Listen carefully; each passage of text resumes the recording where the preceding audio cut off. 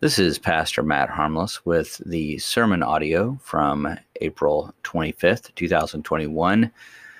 This sermon comes from Luke chapter 5, follows up the sermon from the previous week about the man with leprosy. This one is about a man who is paralyzed and let down through a roof, a popular story, a story that a lot of people know from the scriptures. Hope that you enjoy this message and appreciate it and are blessed by it, especially as you connect it to the previous week. And then next week, as we listen to the third part of this little section in Luke, tying together who is Jesus and what is his role in this world and what are you going to do about it? Honestly, one of the biggest reasons why I wanted to preach this today is because in Luke, we're going through Luke, and I'll pray in just a minute, but I want to give this one last little bit of intro here. Last week's message and this week's message are like twins, and I don't want to separate them, because that's a bad thing, right? You don't want to separate twins at birth. Like, let's keep these two together. Last week we had Christ declared someone who was unclean and declared them clean, and as he declared them clean, there was a visible representation as that leprosy left that man's body. Profound moment. If you're not careful, you can miss it. We talked about some implications of that. This next one goes right along with it, and I think Luke has purposefully put this one right next to it because we're going to see a very similar situation unfold today. And in fact, next week is going to tie these two together about what our response actually should be. And I don't want to give away too much, but next week we're going to see that really what the response ought to be. Because you're going to see a guy next week that's well ingrained and seemingly in many ways got everything figured out, the ways of this world, and he's doing really well, at least on a surface level. And Christ is going to come into his life and he's going to say, come on, let's go, follow me. And you're going to see this person give up everything to follow this Jesus. And I don't think we could separate these things out. What happened last week, unclean, clean. Right? This week we're going to see something very similar. Now, I want to pray. I'm going to give an introduction, then I'm going to get right into the story. Okay? Let's pray together. Heavenly Father, I just want to take this moment now before I really dig into your word, because my hope is that in spite of my lack of standing up here feeling totally ready, that your Spirit will guide and direct as he always does. Lord, your word is amazing. Lord, your word is full of truth. And there's profound implications about what we're going to hear today about this next step of your earthly ministry.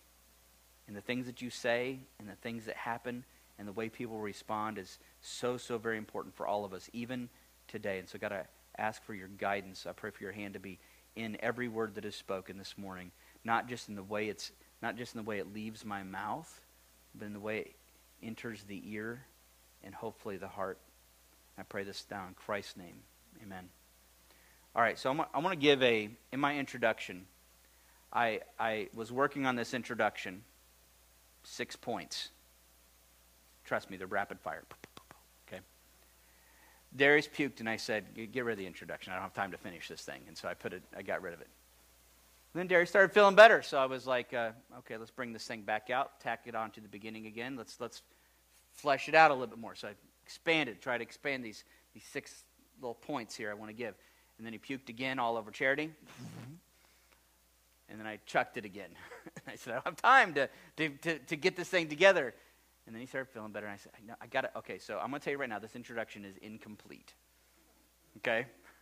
It's a skeleton of an introduction, but I think that there's something important here that needs to at least be laid out there in its incompleteness.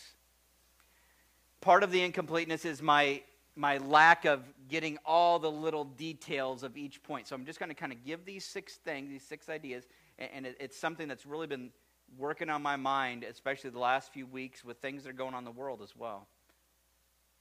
So let me give you these 6 points. They're going to be quick. Number 1, And all these points have to do with the fact that we got a sin problem. I think you know that. You watch the news. You watch the craziness of this world. And you may think it's something else going on, but I'm telling you right now, it is a sin problem. Sin entered the world. Humanity entered the world first. God created Adam and Eve. He gave them a guideline, don't eat of the fruit of the tree. And then Adam, operating as what has come to be known as our federal head, representative of mankind, was given this rule, this law, don't eat of the fruit of the tree. And as you know, what did he do? He did it. By one man, sin entered into the world. Paul the Apostle says in Romans 5:12, therefore just as sin came into the world through one man and death through sin, so death spread to all men because all sinned. I don't think I need to evidence that for you today.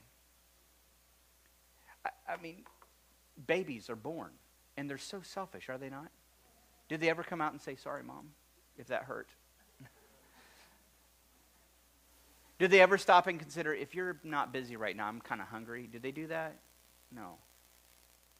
They start talking, and I'm going to tell you right now, I didn't have to teach my kids at all this particular trick of the trade, but I didn't have to teach them how to lie. By their very natures, they came out liars. Sorry. But it's true. Humanity is sinful. Sin entered the world, and death has passed to all people because all people have sinned. God warned there would be a destructive outcome of sin.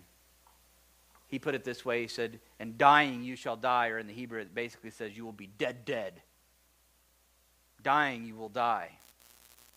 Adam immediately, upon sin entering the world, death happened. Eventual death occurred. Physically, he began to die. Spiritually, he died immediately. And that life he had with God, dead. Paul the Apostle talks about that in the New Testament. We were born dead in our sin. The next few chapters of Genesis, and I'm trying to offer a brief summary of this book. The next few chapters jump right off and start to show that before the generation has passed, the very first kid, one of them kills another one. Cain and Abel. And you just start to see as you flip through these pages, society full of sin, just breaking down, falling apart. And the more people there are, the more sin there is.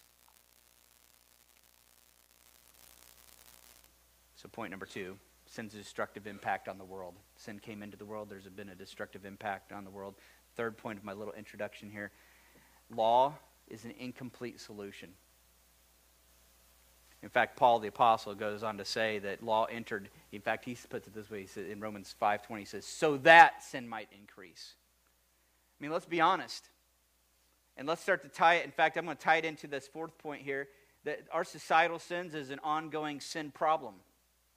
I'm going to tell you, none of the problems in this world are going to be solved by introducing more laws into the situation.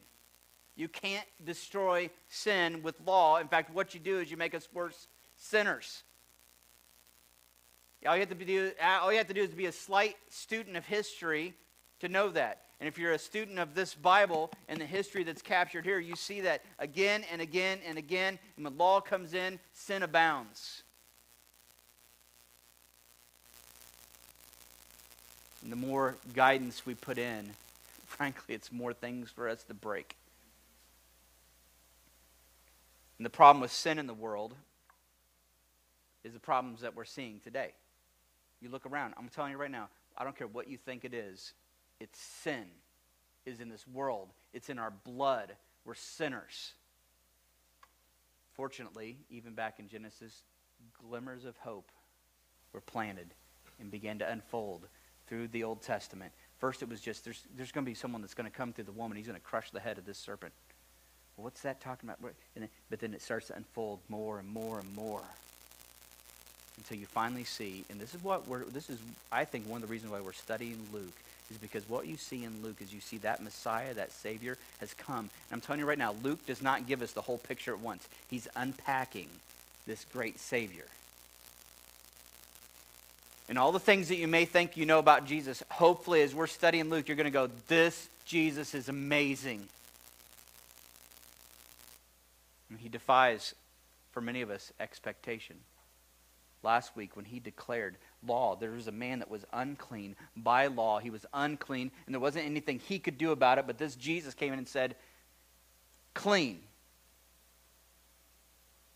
And he was. And Jesus said, go validate it according to the law. Go ahead, go to the priest. Let's validate the cleanness that you now have. One last little piece of this, I think I lost count, but one last little piece of this introduction. I told you it's like a little house of cards, okay? All sin is ultimately against God. Now, we understand this in a very basic way, because I'm telling you right now, if I went out and I murdered somebody, the way even in our own law that's set up, if I murder somebody, the way that is taken care of is not by the family of the victim, right? They don't just get to go, okay, well, you killed my family, so... I mean, there's societies that were based on that, and it doesn't work, okay? But that's not what we have even now. There's elements of that have... Even in Old Testament, there's elements of those kinds of things, but I'm telling you right now, ultimately the sin, and so when I have to pay for my crime, who do you pay it for? Who are you paying it to? To society as a whole, right? I mean, we broke the law, so we go here, and the law is the one that's working that. But in an even greater way, as the ultimate lawgiver, all sin is ultimately against the high king of heaven and earth. King David understood this. King David committed adultery, and then to cover it up, you guys know what he did, right? He worked out this scenario where he brought in that husband. The husband didn't even know. Think about that. Brings him back in. The husband is a loyal servant to David, fighting on the front lines. David's at home. Had an affair with this guy's wife. David then writes a note, this plan to get Uriah killed in the next battle. He sends the note back with Uriah. I think the word dastardly, I mean, that's sick. Sends it back, and it works. Uriah gets killed. When he's confronted in this sin, the prayer that we have that King David, a man after God's own heart, as he confesses this sin, one of the first lines he says in his psalm, confessing this and praying about this, is against you and you only have I sinned and done what is evil in your sight. Now, that's not to negate the sin that he did against Uriah. That's not to negate the sin that he committed against Bathsheba. That's not to negate the sin he committed to his kingdom as king. But he knew that ultimately sin was against God.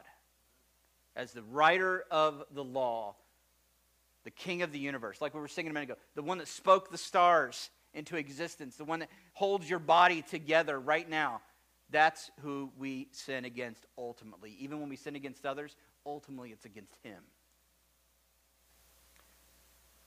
Now, the people in Jesus' day understood this, and that's going to play into, you're going to hear that. So now, shift gears, introduction over. That's an important piece to understand the magnitude of what's getting ready to happen. Now, as I shift gears, I want to say that at this point, as I move past your introduction into this story, I'm going to tell you right now, this story is just awesome. I just love it. And I will tell you at the proper time, there are parts of this story that remind me of my in-laws. Okay? Now, you'll know. Right? Good. It's all good. No, you. I'm talking about you. Right? And I'll bring that up when we get there. But honestly, at this point, I feel like I could just read this story and just go, here it is, boom, and just present it before you and just let you chew on it. Because I'm me, I got to throw a little commentary in there.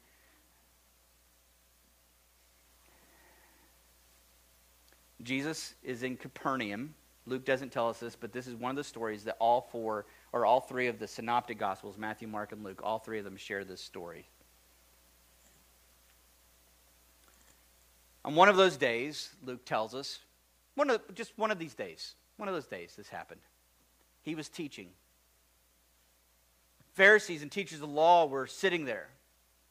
Teachers of law, another term that sometimes is used to talk about the scribes, the ones that were like dug into what is the meaning. How is this played out? Okay.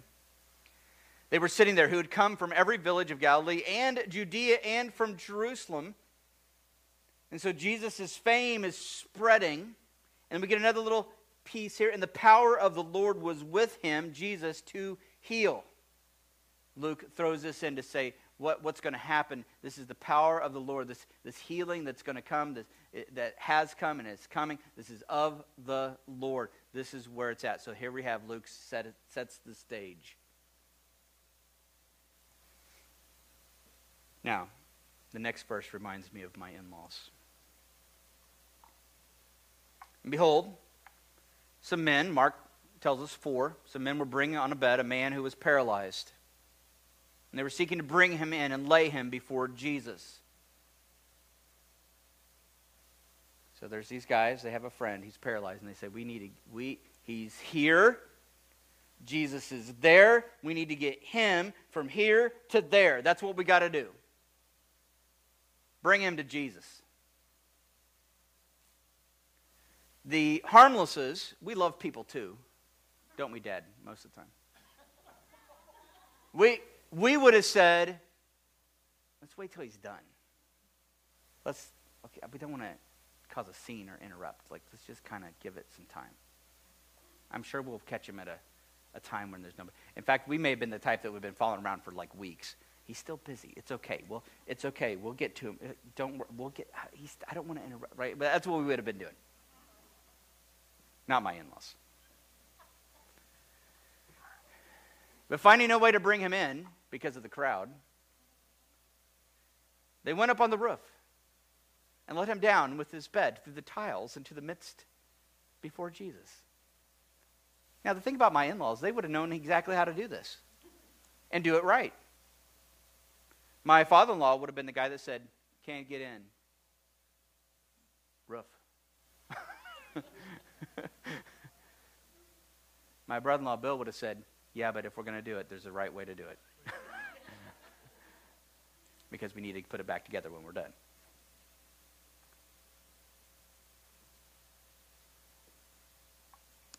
Typical house at this time, many times they had these flat roofs, and a lot of times they would be, in fact, you see the staircase. We know from excavations that a lot of them had these little stairways, and they would actually treat the top of their house like almost like another place, another room, even though it was open to the sky. It was just like another place, and sometimes if it was real hot, they would sleep out there. I mean, that's what it was used for. They would, quite often, they would have these beams going across and these sticks, and they would cover it with mud. And then actually, there's a lot of times grass would end up growing on there during certain seasons, but it was just this pleasant place up on top. Tiles, it says. Luke calls them tiles, just the mud clumps put together. What do? They get up there. Can you picture this in your mind? I always picture it from Jesus' perspective. He's teaching. And do you see first you hear some walking. And I know how you guys would be, because you guys would be like, what's going on? What's happening? Right? And then imagine some dust starts falling down right in the center. And then that first little finger pops through. And then the teaching stops. And everybody's going, what in the world? And you imagine, can you picture the face of these 4 guys? There he is! I told you to be right on above this one. You did. I know you did. There you go. I've got it. Hi, Jesus. We need a little bit bigger. Pulling it apart.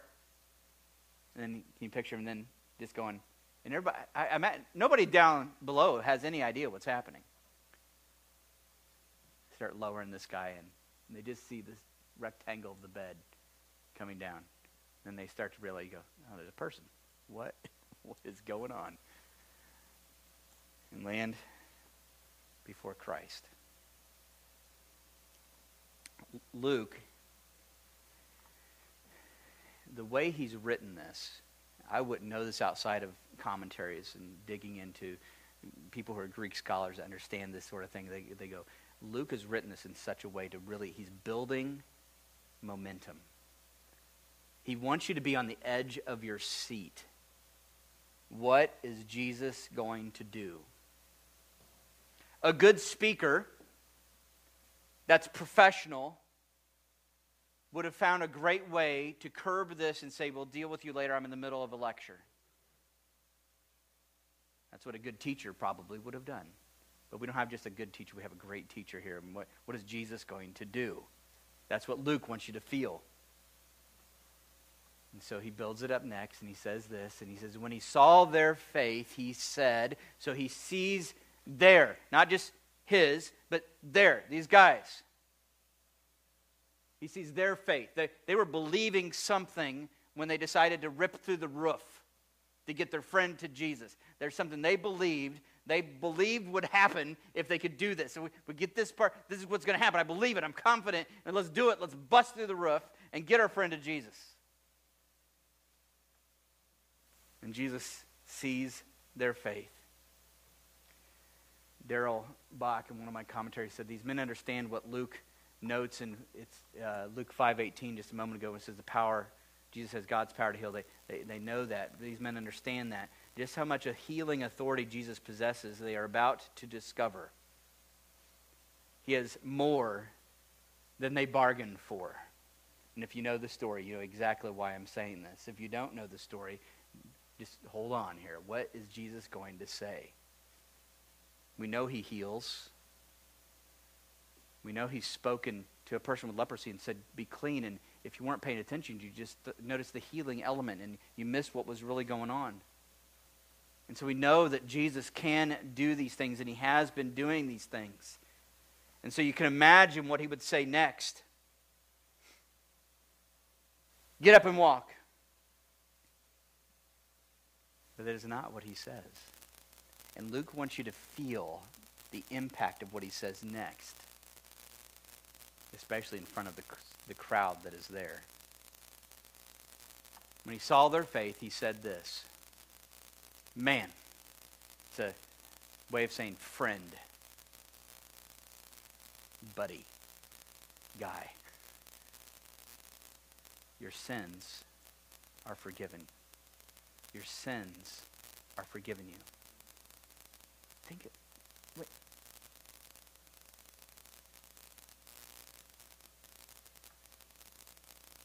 Now, some of you might be thinking, well, that's not what he was asking for. And to be honest with you, Luke doesn't say that he even asked for anything. Luke doesn't, there's no recorded words of anything that they said. So let's forget that for just a moment. I think it was pretty much implied what they were hoping for. Okay, I don't have to dig into it to know that maybe somewhere in there they were hoping paralytic healed. Do we have to ask? But what does Jesus do? Looks down at this guy and just imagine, it's probably still flecks of hay and dust and some pieces of clay, and imagine Jesus, getting some clay off his forehead and looking down at this guy and going, man, your sins are forgiven you. Now, I don't know. I'd like to imagine that this guy in the middle of all of this, and again, I'm saying imagine. I have no idea of knowing this. There's no way for me to know, but I imagine this man just thinking, I'm good now. I'm good now. Now, there's other people in this room. Remember the scribes, Pharisees, the teachers of the law, the ones that understand the Bible and who God is. They know. They begin to question among themselves. We don't know if this is out loud or not. They begin to question, who do you think you are? Who does he think he is? Wait, hold up. Who is this who speaks blasphemies? Who can forgive sins but God alone? And you know what? They're not wrong. They're not wrong.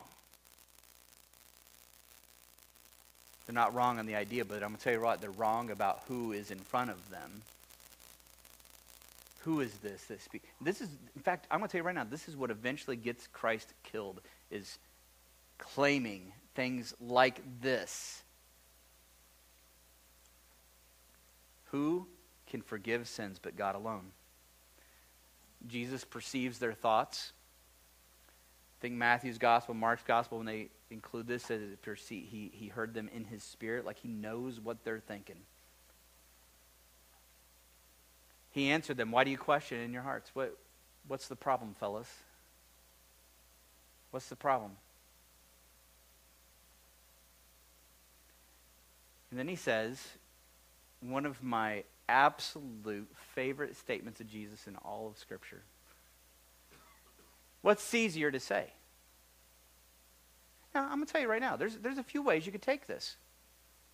On the one hand, I think, in a sense, it's what's easier? Rise and walk, or your sins are forgiven you? Now, in one sense, it's easier to say your sins are forgiven you because there's no evidence needed. I could walk around and say that to people left and right. I put on little cards and just dish them out. Sins are forgiven, sins are forgiven, sins are forgiven. How do you know? You don't. You can't see it. In one sense, that could be the way it's taken. In another sense, saying rise and walk, a little bit more challenging, a little bit easier maybe though. I mean, to forgive someone their sins compared to healing their body in some sense. I mean, for me, both are, I can't do either. But I think what Jesus is saying is there's a statement and there's a statement.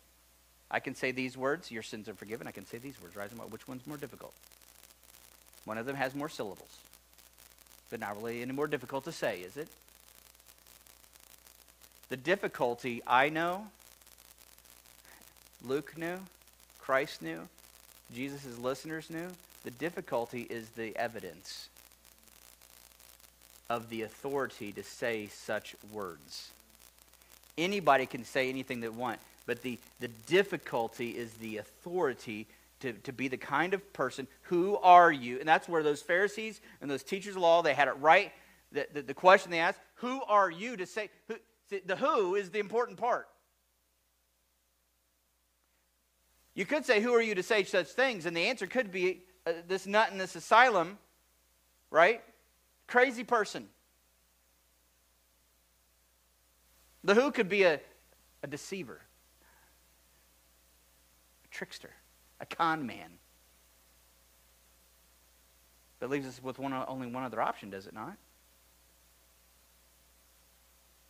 And isn't the proof in the pudding? Which is easier? And then Jesus says, but that you may know, that you can know, absolutely know, right now, today, you can know that the Son of Man, that is one of Luke's most common terms and Christ's most common terms for himself as Messiah, God in the flesh, that the Son of Man has authority on earth to forgive sins, so that you can know that the Son of Man has authority on earth to forgive sins. Basically says, now I'm going to say something else. And let's see what happens. I imagine, again, the people in there on the edges of their seats. I imagine Luke's readers on the edges of their seats. I mean, are they going to call his bluff? Is it a bluff? Now he's going to walk up to this paralyzed person and he's going to say something to them. What's he say? I say to you, 3 commands. Rise, pick up your bed, and go home. Now, what happens next answers the question of who. This is Jesus that we're studying through Luke and that Luke is introducing you to. He's decided to share this story for a particular reason. The ins and outs of forgiveness of sins, Luke does not unpack here. The how is not answered, but the who is. Okay?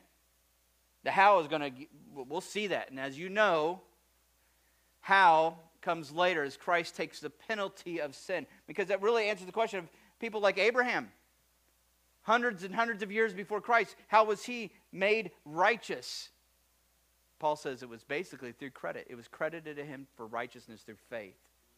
So that here later, the debt could then be paid on the cross. Now that's the bigger, but right now, Luke just wants you to know who. Who can do this? Who can pronounce this? But God alone.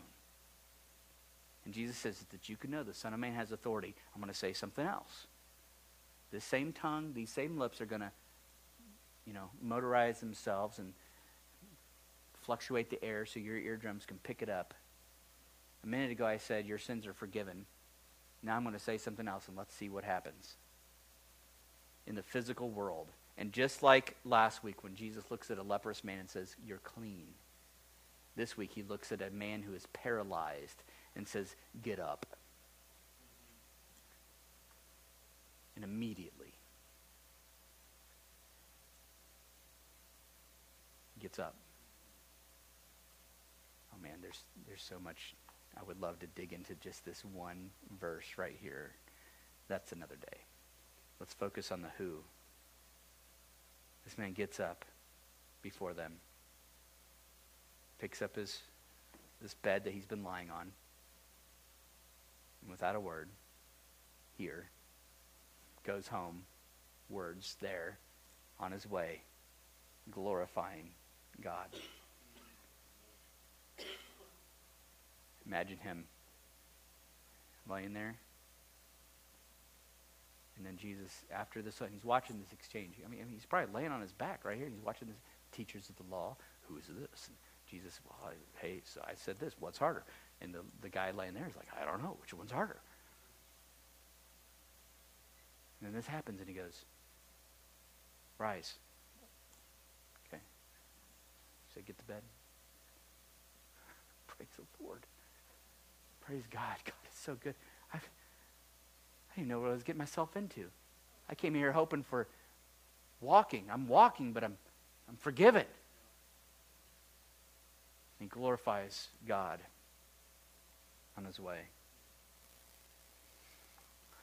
There's one more verse, and then I'm going to give you 3 points of application here that I want you to take with you.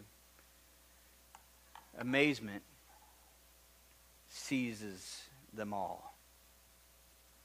As it would. If you saw that, you'd be like, my jaw would be on the ground. Because I'd be computing exactly what those Pharisees have been computing, and you'd be computing. And even if you go, well, I didn't think about that, but they brought up a good question. Who can forgive sins? And I wasn't even expecting him to say that. And then he said that. And then they said, who can do it? And then he says, to show you that I've got authority, now I'm going to say this. And then he said it, and he got up, and he walked out. Your jaw would go, and you know what you'd be saying to yourself? He just said he was God. He just spoke with the authority that only God can do. This is not what I thought when I came here. I was hoping for a good teacher and a nice lesson to walk away with and maybe some healing. I heard some of that was going on. That would have been awesome to see. And then I saw it, but then something else happened. And amazement seizes all of them. And they glorified God, were filled with awe.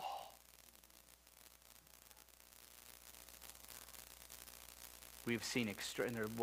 I imagine this is almost literally what they were saying. We've seen some extraordinary things today. 3 points, then we'll close. So much more, and even now as I'm talking to you, I'm sitting here going, man, I wish I would have focused more on that. Darn puking babies. But that's okay. Without being too simplistic, one of the points that I walk away from the story, one of the points that I just can't help but say is broken people need to come to Jesus. And without being too simplistic, I hope this is not too simplistic. You need to come to Jesus moment. And I know that is a simple way of putting it, but you need to come to Jesus moment. We all do. We need to come to Jesus moment. You need to come to Jesus. He's where broken people go. He's where unclean people go for cleanliness. He's where sinful people go for forgiveness of all of their sin. And you and I, we need a come to Jesus moment. Number 2. We need to be the kind of people that bring broken people to Jesus. Even if it means knocking out a roof. You know, I say that and I go, one of the things I love about this church, some of you, I think, maybe you haven't knocked out roofs, but some of you are like this in the world. You see somebody, and frankly, they're broken. They're paralyzed in their sin. And for lack of a better way of knowing what to do, you do what these guys do. And I know Jesus is everywhere, and you know that too. But I know what you're hoping. You go, I want you to go to church because you might meet Jesus there. Isn't that what you're hoping? Come on, come to church. Jesus is there.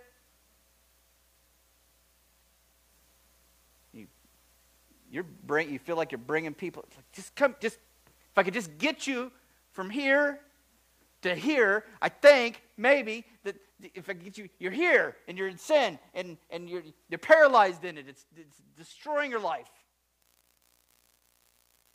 And I know if I can get you from here to here, my hope is that when you get here, you're going to hear Jesus and he's going to talk to you and you're going to hear him. And I'm so proud of so many of you for being roof knocking in kind of people.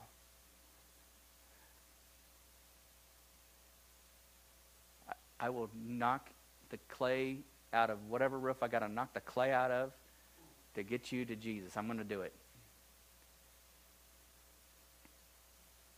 I'm going to do it. Please. But we need to be the kind of people. Jesus is where broken people walk again. And we need to bring broken people to Jesus. Finally, all in recognition of what happened are not the same as faith and belief.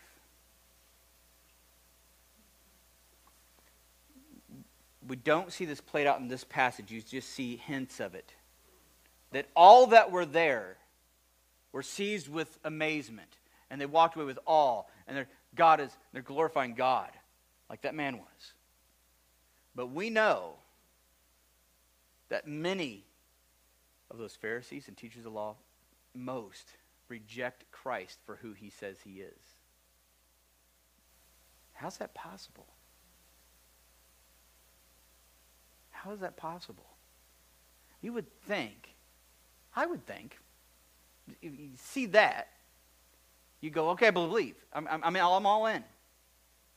But the scriptures teach over and over again that seeing is not believing. But the good side of that, the flip side of that coin, the good part, is that you don't have to.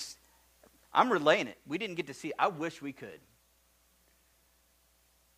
I wish every 10 years Jesus would come again and go, I'm going to do another thing so you can see.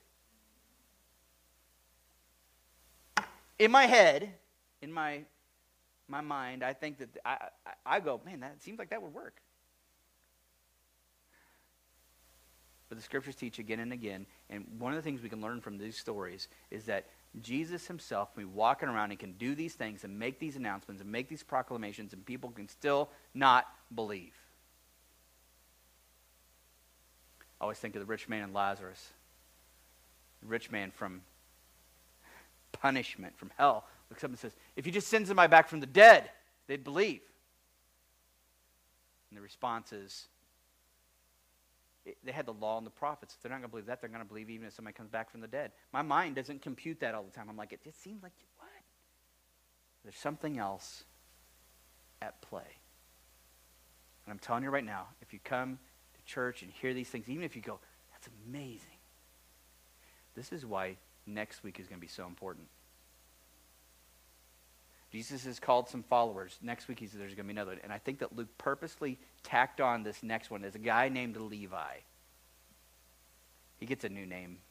Matthew. Good name. Levi.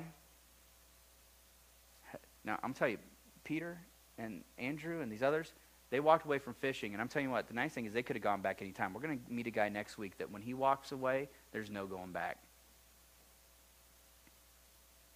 And he does it. So what does it look like? And I think Luke wants you to know, here's Jesus. He takes the unclean and makes them clean. He takes those in sin and he brings the authority of actual forgiveness. What should you do? And next week we're going to see that. What do you do? What does this look like? It looks like Jesus coming to people and saying, follow me. Okay. Follow me. All right. Follow me. Okay. That's what it's going to look like. I'm going to close with a word of prayer. Right after, we're going to give you a few minutes of fellowship. What's that? You guys got a song? One song? Is it the Glenn Kaiser one? Oh, man, I'm so happy. The song they're going to play next is just one of my absolute favorite songs. This is one of the songs that on my CD, I used to have the CD of this guy, and I just play it over and over and over again. In my broke down old van, I just play it again and again till the CD player stopped. And I'm going to tell you right now, it's so, I'm so glad you guys are doing it. I was afraid you weren't, but it's so, some of the words are, behold the Lamb of God. And I'm going to tell you right now, this is what, as we're singing this, I want you to be thinking about this. This is Jesus. This is what we're doing. We're beholding the Lamb. This Jesus who shows up and says, clean. And I know some of you are sitting here going, I'm not. I'm not. You've come to the right place. A Jesus. Not here, but Jesus. The one who says, clean. And if you come here going, man, I want all these problems worked out in my life. I feel like this paralyzed guy. I need people to carry me around because I'm so messed up.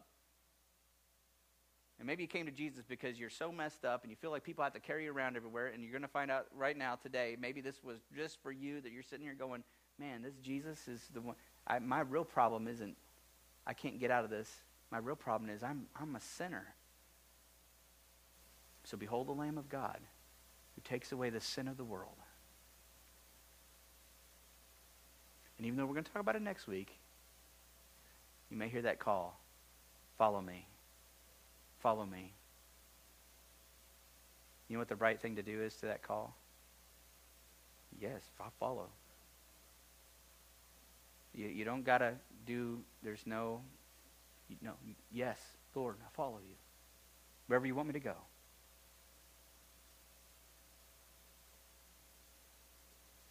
As a church, when you're ready for that time, and maybe you've taken those first steps already. You go, what? I'm having trouble in the following. That's what we do here together.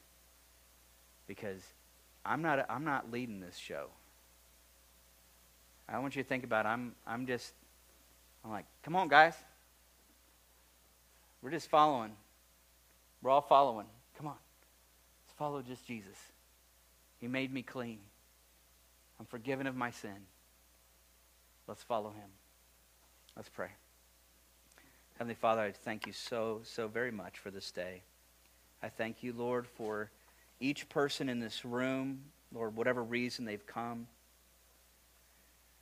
Lord, some in this room you've made clean and you've forgiven them of their sins, and they're just continuing to follow, and they needed to hear this today just for ongoing encouragement that they are clean and they've been forgiven, and they just go, Lord, we just want to keep following and following. There's a possibility some today have not taken that first step, but here today they heard it. You are the cleanser of souls and the forgiver of sins. Let them take those first steps of obedience today to take up that bed and start following. Lord, in all these things, I thank you, God, as we behold who you are. We never walk away disappointed in your majesty and your greatness. I thank you, Lord, for all that you are and all that you've done. I pray now in Christ's name. Amen.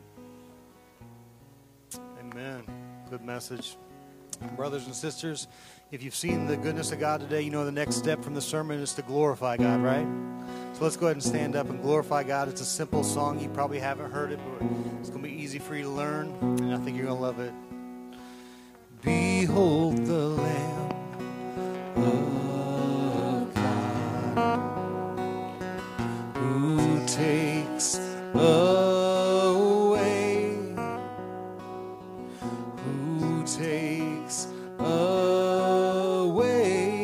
the sins of the world. Sing that again. Behold the Lamb of God who takes away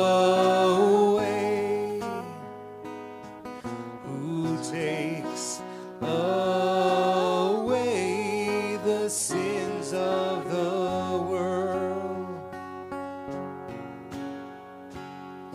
Behold the Lamb of God, white as snow, pure as gold, greater love the world will never know. Start over. Behold the Lamb of God who takes away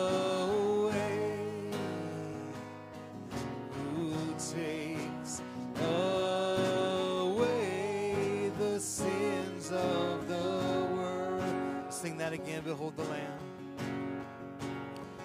Behold the Lamb of God who takes away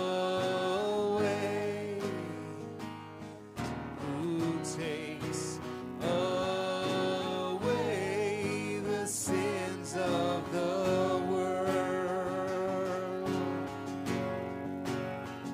Behold the Lamb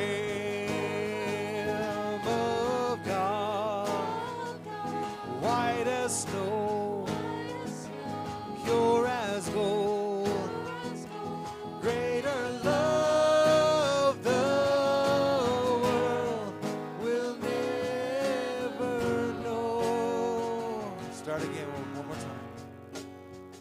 Behold the Lamb of God who takes away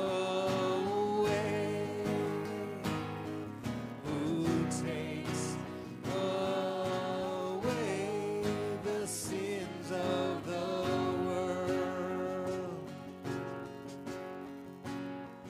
Behold the Lamb of God who takes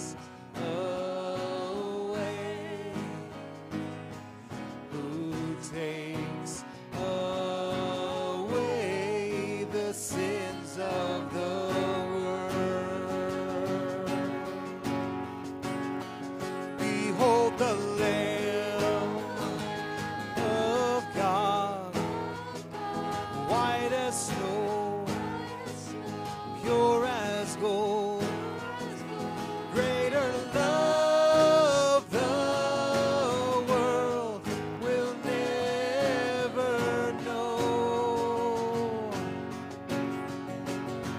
Behold the Lamb of God, white as snow, pure as gold, greater love the world will never know. Behold the Lamb of God who takes away